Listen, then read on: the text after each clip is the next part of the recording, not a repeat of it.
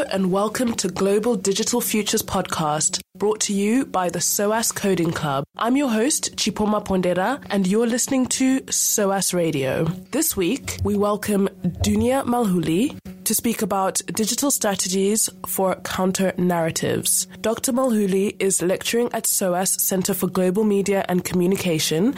She conducted her PhD research at the University of Glasgow in partnership with the American University in Cairo and worked as a postdoctoral researcher at King's College London as part of the European consortium Vox Pol. Her research interests are in the area of media studies and political communication, and her work focuses on the interplay between state and non-state actors' communication strategies in post-2011 North Africa. She is about to publish an ethnography of research on violent political extremism, which is designed as a contribution to the current academic debates in critical terrorism studies. Hello, Dunia. Hello. Thanks for joining us today. Thank you for inviting me. So, can you just give us a little bit of background on what are some of the more recent issues or fears that have sparked this need for counter-narrative strategies? Yes, of course. So, counter-narratives, for those who are not actually familiar with the term, has been developed as a particular field of practice within policies on countering violent extremism in general. An increasing number of think tanks are becoming involved in research and activities related to countering violent extremism. This has been the case since 9/11 actually happened, and I think that scholars like Kudnani really sort of describe how this industry has been prominent in his book, The Muslims Are Coming. And so I think that counter-narratives is sort of a subfield of the research and policy and practice in countering extremism that has been developed as a result of the debate on online propaganda. So it's really sort of how can policymakers, practitioners, and civil society, as well as governments in general, respond to the problem of extremist propaganda in general.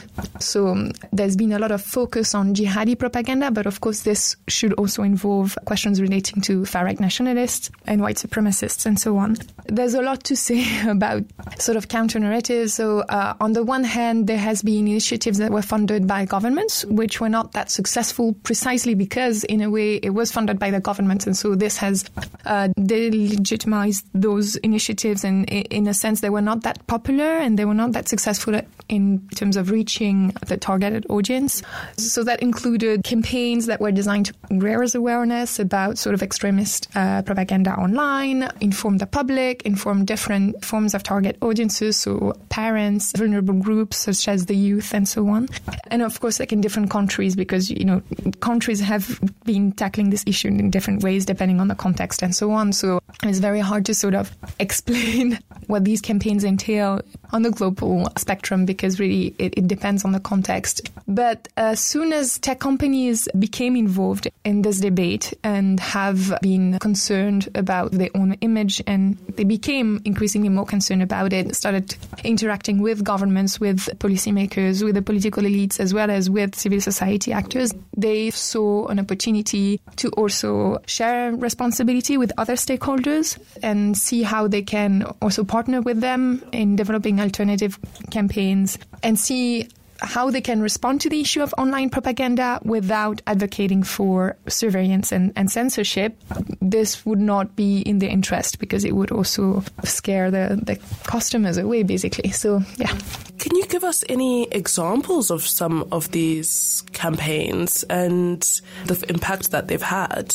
Yeah, so I was going to name the key institutions now that have been active in funding and supporting those campaigns. So ISD, the Institute for Strategic Dialogue, which is a think and do tank, has been very active, liaising with other civil society actors in different countries, in different regions, and for specific communities and target audience. They've been working closely with tech companies such as Facebook through initiatives like the OCCI, which is the Online Civil Courage Initiative. These initiatives were bringing the money and the financial support from tech companies like Facebook to civil societies actors through the expertise of the Institute for Strategic Dialogue. And so, trying to sort of promote these campaigns online and assess the reach and assess the potential success of those campaigns. I'll come back to that. But basically, the Institute for Strategic Dialogue also produces reports to comment on the potential success of these campaigns. And so if you look at some of their publications, part of the first publications that they issued, some of them were about campaigns like Average Mohammed, so the non-profit organization that develops those animations, that are made available on YouTube. So that's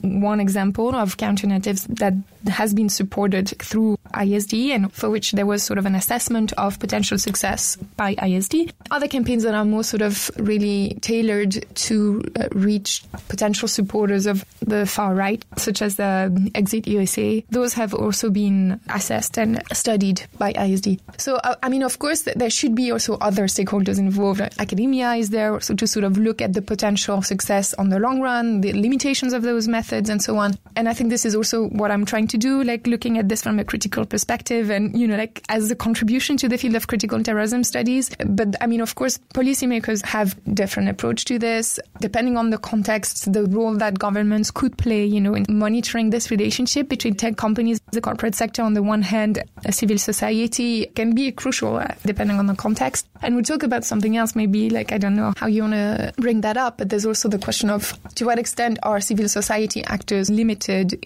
in the way that they approach those campaigns and they design them. That's also a key issue. Yeah, I'm really interested in the design of these strategies, especially linking online strategies and then what happens offline, because I question what the effect of a mediated strategy is when you're tackling issues that are embedded in society so deeply sometimes, and there's the conversation about whether the tech companies should be partly held responsible. I'm more of the belief that technology is a tool rather than the driving force, but obviously it has a huge part to play in it.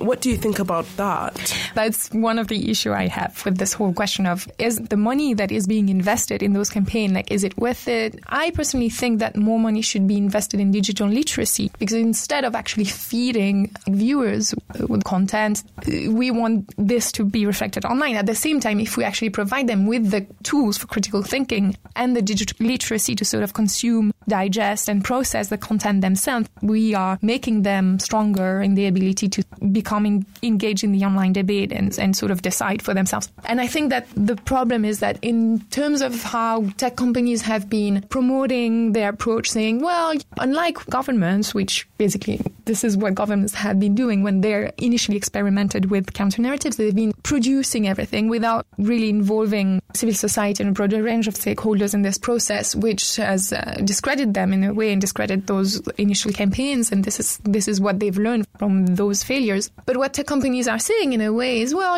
it's not really our role to promote alternative narratives. This is not really our role. We're just there to ensure that everything that is provided to the consumers is sort of legal. We want to operate within a legal framework. This is why we're giving the tools to civil society to speak for itself. But in a way, as they are doing this, they're also avoiding their responsibility. And then I think that there's also a way for them to, as I said, regain their legitimacy and buy it from civil society. Because as we've seen in terms of how those campaigns have been assessed by the exact same actors that benefited from those campaigns in the first place, such as ISD, most of the time, those campaigns are assessed quantitatively, and the same tools that are used, like in marketing practices, to sort of really see what sorts of campaigns are being effective and so on, are being applied in the case of counter-narratives. And so you might ask yourself, well, is this really relevant? Because you cannot really evaluate what's going to be the sort of long-term effect of those campaigns, and if people would remember them.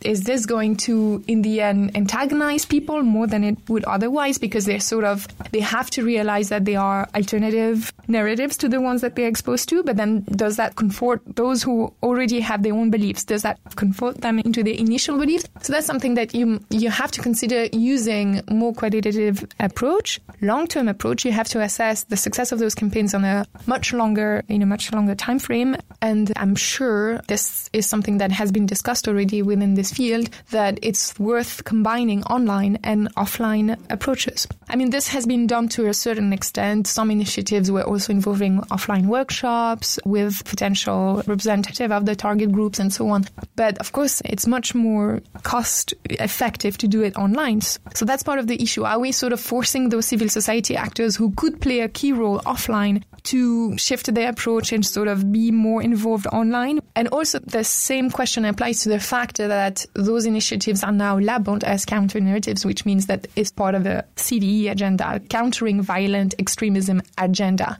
Whereas some of the root causes, one would argue, of extremism, which in itself is a very broad and vague term, are social phenomena that tend to be disregarded and overlooked within the communities of practice countering violent extremism, as it's usually labeled. So yeah, people would have to, again, if you apply a critical approach to look at this, you'd have to keep this in mind. There's so many questions about, understanding the context of how things exist. And a quantitative approach is very limited, because when you're trying to shape or change society, there's so many dynamics to consider and so many points of view to consider that it has to be qualitative, but it has to also be ongoing as well. Yeah. Because part of the problem with social media, I would say, is that it's still new. There is a precedent, but it's existing in a different way to what it used to. That's exactly right. Well, actually, I give you an example because I'm just sort of thinking about what you said. And I think, so I was speaking at Chatham House, for instance, in a panel that was considering the role that the private sector should play, right? And so the Facebook representative who is in charge of managing counter-narrative initiatives, Erin Saltman, was there. And so we had this discussion about the bubble effect. So the fact that in general, social media, in the way that it is set up, tend to cultivate this environment of echo chambers where, individuals tend to interact with people that share already their own views. And so I was trying to sort of get her to look at the issue of counter-narratives from the perspective of digital literacy, as I just suggested, and ask the question, is bubble effect, in the first place, is the way that social media is initially set up, a potential cause? Because in a way, what is extremism? I mean, it can be so many things. There's a big issue in terms of actually conceptualizing this term, right? But the thing is, isn't it the fact that you are stuck within one limited belief system, if you will? So if you actually understand it sociologically in this term, does that mean that these echo chambers, filter bubbles, are actually part of the issue? And so I was trying to have this conversation with her, and what she said was, well, there's been a lot of literature on filter bubbles, and as a matter of fact, if we try to confront people to different views and offering them alternative content, this might backlash into getting them to stick to their initial views. I found it really interesting that she made this remark and this comment about filter bubbles without considering the fact that it could be the same in the case of counter-narrative.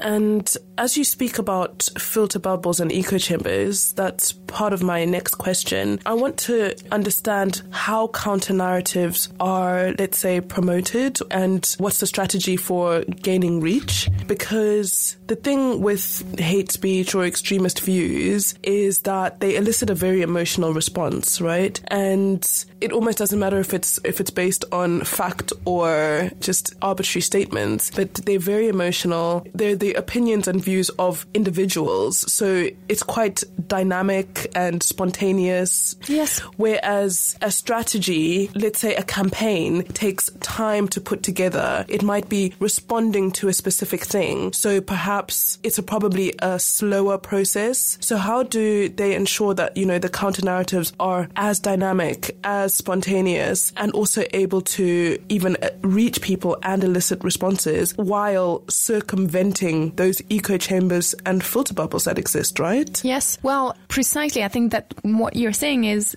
definitely part of the problem, because if you precisely look at some of the policy papers that have been issued on this question, there's a total lack of transparency on the way that those different groups are being targeted. And I think that ISD, to a certain extent, also admits in some of those reports that it needs to be more research, that there's definitely a gap in the literature and that there needs to be more research on that. On the other hand, because the only way at the moment to really assess the success of those narratives, and because of the fact that it has a potential of raising money for all of the stakeholders involved, both think tanks, for research, for those civil society actors themselves, well, for those practitioners, there's a desire to demonstrate that they've done enough, that they've reached a high number of people. So again, then it remains quantitative. So sort of those practitioners sort of demonstrate their reach in terms of number of likes, number of followers, number of views, and so on. But the thing is that, so there is a lot in terms of demonstrating the expertise and the relevance of the expertise of the civil society actors themselves, that, like showing that they do have a network, that they've been working within those communities, so the targeted communities for a long time, that they have already sort of an online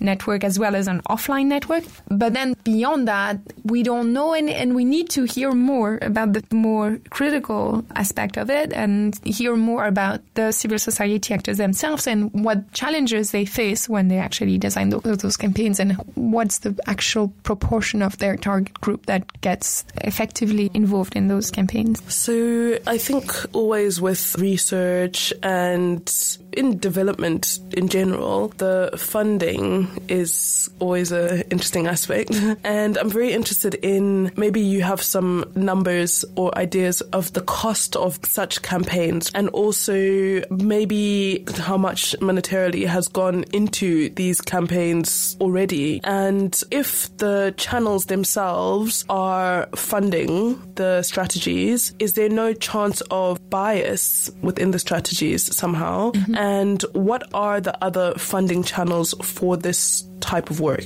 Well, then that's very much linked to the previous question, because again, with regards to funding, there's an issue in terms of transparency. And so one of the key arguments that most of these stakeholders use is, well, we cannot be fully transparent when it comes to counter-narrative campaign, because sometimes it sort of defeats the whole purpose of the campaign to say openly that it's been funded to a certain extent, that let's say maybe that 70% of the campaign was funded by this tech company, that another part of the campaign was funded by a government, and so on. This defeats the purpose, because then we fall into the same trap as governments initially fell into, and we lose the credit in the eyes of the target group. So if we want to insist on the question of transparency, I think we need to really identify the main stakeholder within society that can actually monitor this and guarantee that indeed the money flows in a way that makes sense, that for instance, campaigns that happen offline have as much resources as the campaigns that happen online, that they get enough support, and also the other questions such as how are those proposals initially designed? Are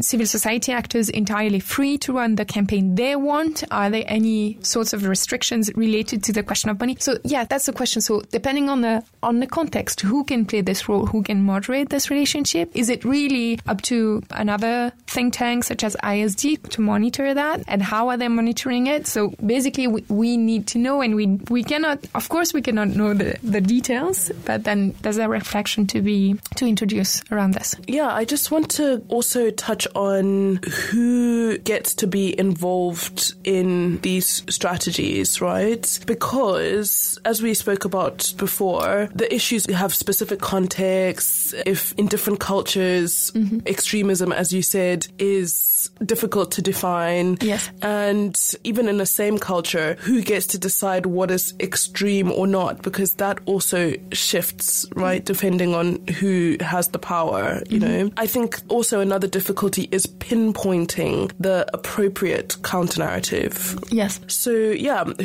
how are these strategies applied at a national level? Let's say not just looking at Western countries. Yeah. And who is represented at the time of the strategizing and creation of the campaigns, and who is accountable at the end of the day? Well, there are different actors, and I would not say that necessarily they've been identified, by ISD, or the ones who basically, like the institutions that are really well established in the field of CVN, counter-narratives, and so on. There are different NGOs, civil society organizations that are active in different contexts in different countries and so on. And of course, like the relationship between those organizations is often very political. And that's something that I think Koudnani also talks about in his book. But it's very much about, like who speaks good English, who is well-positioned, draft a proposal that speaks to their funders, that uses the same political language, that is able to show that they're going to be part of their own agenda, that they can sometimes also shift their own agenda to sort of meet the funders' priorities, right? In other fields, as you said, in general, when it comes to development and so on, the problem is to what extent are those civil society actors adjusting to align with the agenda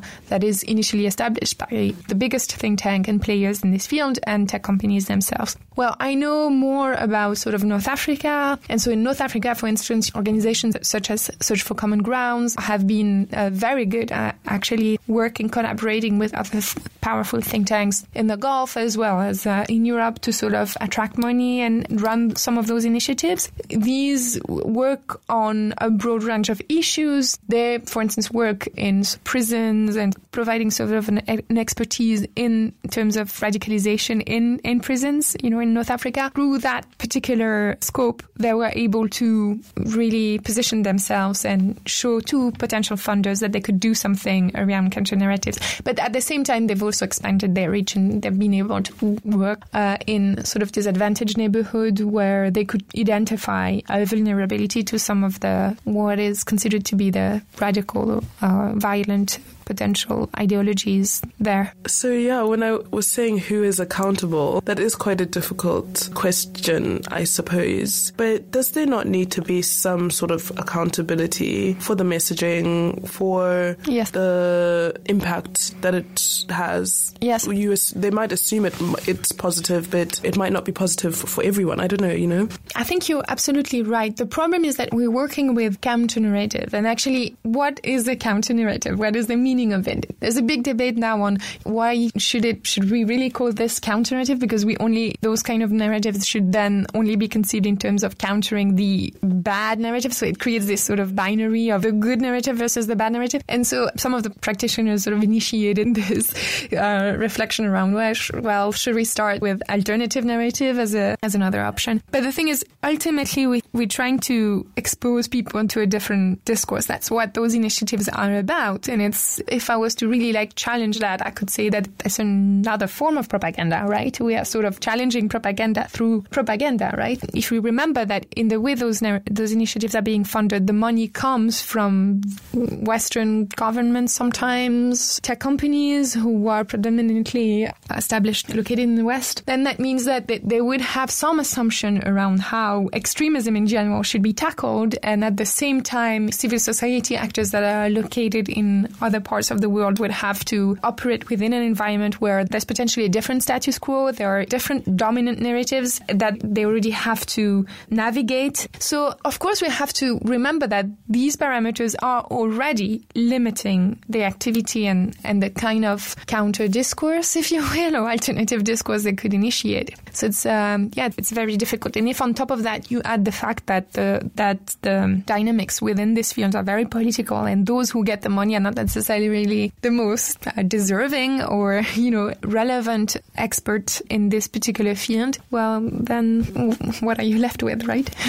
But when you look at something critically, criticisms arise, sure. Overall, I see it in a very positive way because, as I said previously, this is new and it's existing in a new way, it's existing in a new space. So, yes, of course, it's very interesting and quite exciting, and hopefully the potential is that it will shape things in a positive way. But apart from counter-narratives, you mentioned also digital literacy.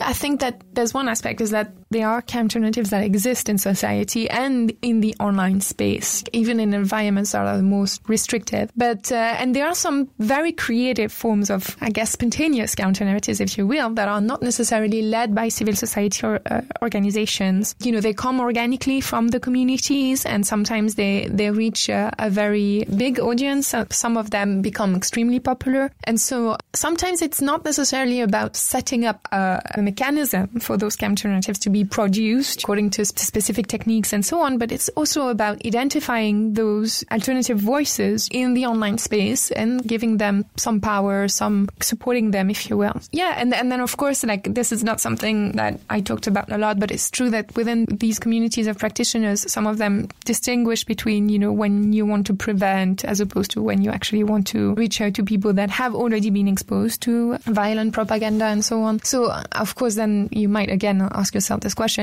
like, who's the most legitimate intermediary? Who should bias and produce these narratives? Who is the most credible voice there? But in the end, I also think that there are more organic voices out there. People that don't necessarily have institutional credit. They don't necessarily sometimes need the money. Sometimes it's not a matter of funding. But some people would be happy to just promote a vision of peace and interaction and dialogue and so on. But it's really about identifying those key actors. And then on top of that, there's, of course, the question of digital literacy, which I think is, to me, at least personally, I see this as the key, really. But the question is it really in tech companies' interest to increase the level of digital literacy? Well, probably not. With digital literacy comes the understanding that there are different ways of engaging online and different ways of understanding information and verifying the sources of that information. You can create your own platforms, ways of communicating online. Yeah, so that's also what I think. And I think that it would be a good way to sort of include and incorporate governments within this debate. If we shift focus to the question of digital literacy, I think they would be willing to, definitely. Yeah. I mean, not all governments, of course. But in some countries, yeah, they would. They would be willing to invest in it. Including educational policies where from a young age kids are learning to program, build things and just understand the digital sphere. Yes. Also, with digital literacy, it's empowering people to use digital tools and create their own content. Yeah, and I think that for some governments also it would be this can be an asset in terms of developing opportunities for entrepreneurship in younger generations. Yeah, they can create their own culturally specific, relevant platforms, ways of engagement, and I guess it would make the digital landscape far more open, right? Yeah, definitely. So I think that there are countries that would see this as an opportunity for development. And yeah. Cool. Well, just to close, would you like to highlight any projects or give any sort of last views about the topic? Honestly, I think that there should be more sort of awareness about this. I mean, I don't think that a lot of people know beyond the community of practice within, as I said, CVE, which I'm personally not part of, but I did conduct this ethnography as a researcher because, as I said, I really wanted to contribute to an understanding of this, but from the perspective of critical terrorism studies. So the thing is that I think that really beyond the very limited community of practice, there needs to be more awareness about this, because I'm pretty sure that most of us have been exposed at some point to some form of counter-narratives without even realizing that it was. As they say, that it could be that it sort of defeats the purpose. But I think for most of us, we need to think about it critically, whether it comes to counter-narratives or to the violent narratives that we could be vulnerable to in the first place. And I think that would precisely help introducing this debate around digital literacy, which to me is the key. Well, thank you so much, Dunya. Such amazing insights and a great conversation. So you can discover more about this topic by accessing the following resources available in the show notes on our website. Follow Dunya on Twitter at Dunya Malhouli and learn about Average Muhammad, the movement countering violent jihadi extremist views, on their website, averagemuhammad.com. The article, Facebook, Google and Twitter combat online extremism with targeted videos, on The Verge, questions whether counter-messaging actually deters radicalization. And read the information pack on counter-speech labs by the Facebook organization Online Civil Courage Initiative. And get more in-depth information about the online Civil Courage Initiative on their website. The study for the LIBE committee, titled Countering Terrorist Narratives, Civil Liberties, Justice and Home Affairs, provides an overview of approaches to countering terrorist narratives. And the House of Commons Home Affairs Committee report, Radicalization, the Counter-Narrative and Identifying the Tipping Point, is an inquiry on the UK's counter-terrorism strategy. Another report by the Commonwealth, this time, titled Counter-Narratives for Countering Violent Extremism, explores the objectives and impacts of counter-narratives. And the Counter-Narrative Handbook from the Institute of Strategic Dialogue, the ISD, offers information on how counter-narratives can be a positive alternative to extremist propaganda. A second report from the Institute of Strategic Dialogue, titled The Impact of Counter-Narratives, gives insights from a year-long cross-platform study of counter-narrative curation, targeting, evaluation and impact. And discover more about Against Violent Extremism, the organization which seeks to counter violent extremism on and offline and which counts Google Ideas as a partner. You can visit their website, linked in the show notes. And if you'd like to give it a try, learn how to create and promote your own counter-narrative campaigns at counternarratives.org. So you can find us online at soascodingclub.com, follow us on Facebook at SOAS Coding Club, and on Twitter at SOAS Coding Club. We broadcast every 2 weeks, so tune in and discover what's to come in your global digital futures.